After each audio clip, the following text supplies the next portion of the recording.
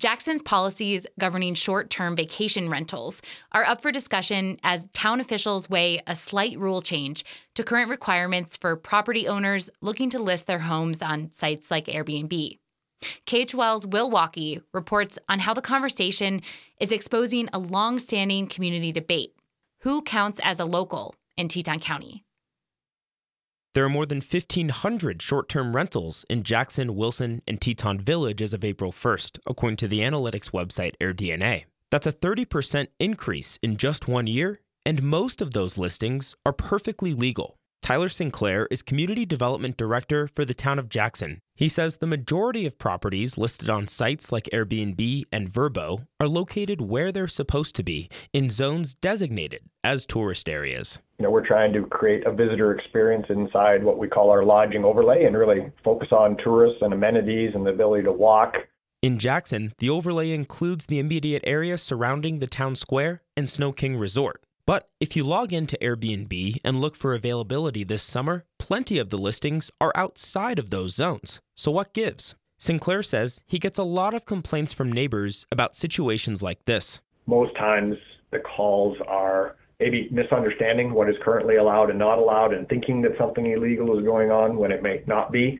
That's because there's an exception to the overlays. Any homeowner in Jackson is allowed to list their property, no matter where it's located, up to 12 times per year. But there's a catch. It can only be rented once within a 30-day period and not occupied by anyone else after that. But that might be changing this summer. I say let's get this meeting started. I want to welcome everyone to... At a public meeting on April 20th, town staff proposed changing requirements so that properties can be rented out just once in 90 days. That change would mean someone in, say, East Jackson could only put their place on Vrbo 4 times a year instead of 12. Sinclair says the goal is to try and dampen the short-term market in neighborhoods, preserving areas as working class where that distinction is fast eroding. And that's just a changing circumstance for a variety of different reasons. So I think it's important to check back in on that and consider moving it to 90, which is what I've recommended, to address some of those instances of how residential properties are being rented.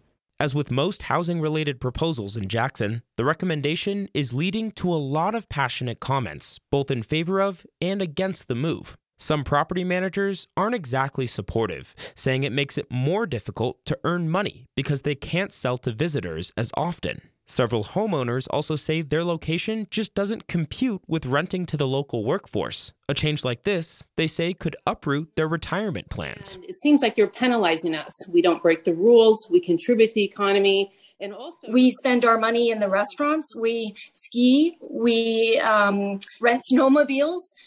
We go to the hot spring.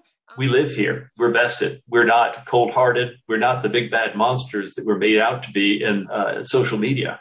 And we want to be a part of that solution. 15 people spoke against the proposal at the meeting. Joseph Pax spends summers and winters in Jackson and says he fell in love with it here when he first started visiting. He says he thinks a lot of folks search for homes like his because hotels are too expensive. And we effectively try to rent out the house to recoup as much of our $12,000 a month mortgage payment as we can for the other months that we are not in town. Another 9 people, many of whom are local workers, spoke up in favor of the policy shift. Ariel Kazunas is a renter who says she's moved 6 times in the past 8 years. I recognize that some of the speakers tonight have, talked about how they impact this economy. They go shopping. They bring folks here to go snowmobiling. That feels a bit trivial in the face of the houselessness that a lot of us are struggling with. Even town officials admit it's a pretty minor update that will have minimal impact on the housing crisis, but they say it could make some difference in existing neighborhoods. For other housing advocates who spoke up, this debate is all about what the Jackson Hole community values. I feel that this is not a matter of violations or creating workforce housing. It's a matter of keeping short-term rentals in the short-term zones where they belong. I can hear suitcases rattling across the parking lot. It just is like, I don't have a community and I don't have a neighborhood. This isn't an emotional thing, is what somebody said, but it inherently is, because it's about empathy, and empathy for our community members and empathy for our true neighbors. The Town Planning Commission will continue this conversation in mid-May. In the meantime, public comments are still being accepted. Will Walkie, KHOL News.